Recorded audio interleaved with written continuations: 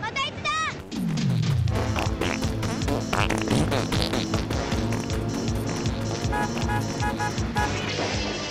こんなにしつこく追いかけてくるんだ。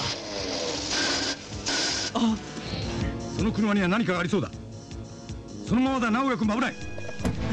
早く、健太さん。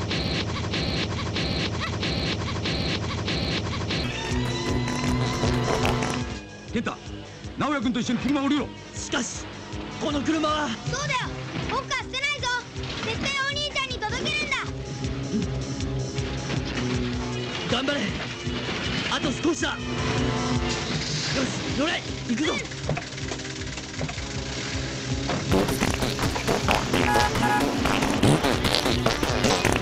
泳ぐ。定位置早い男から逃げられると思っているのか。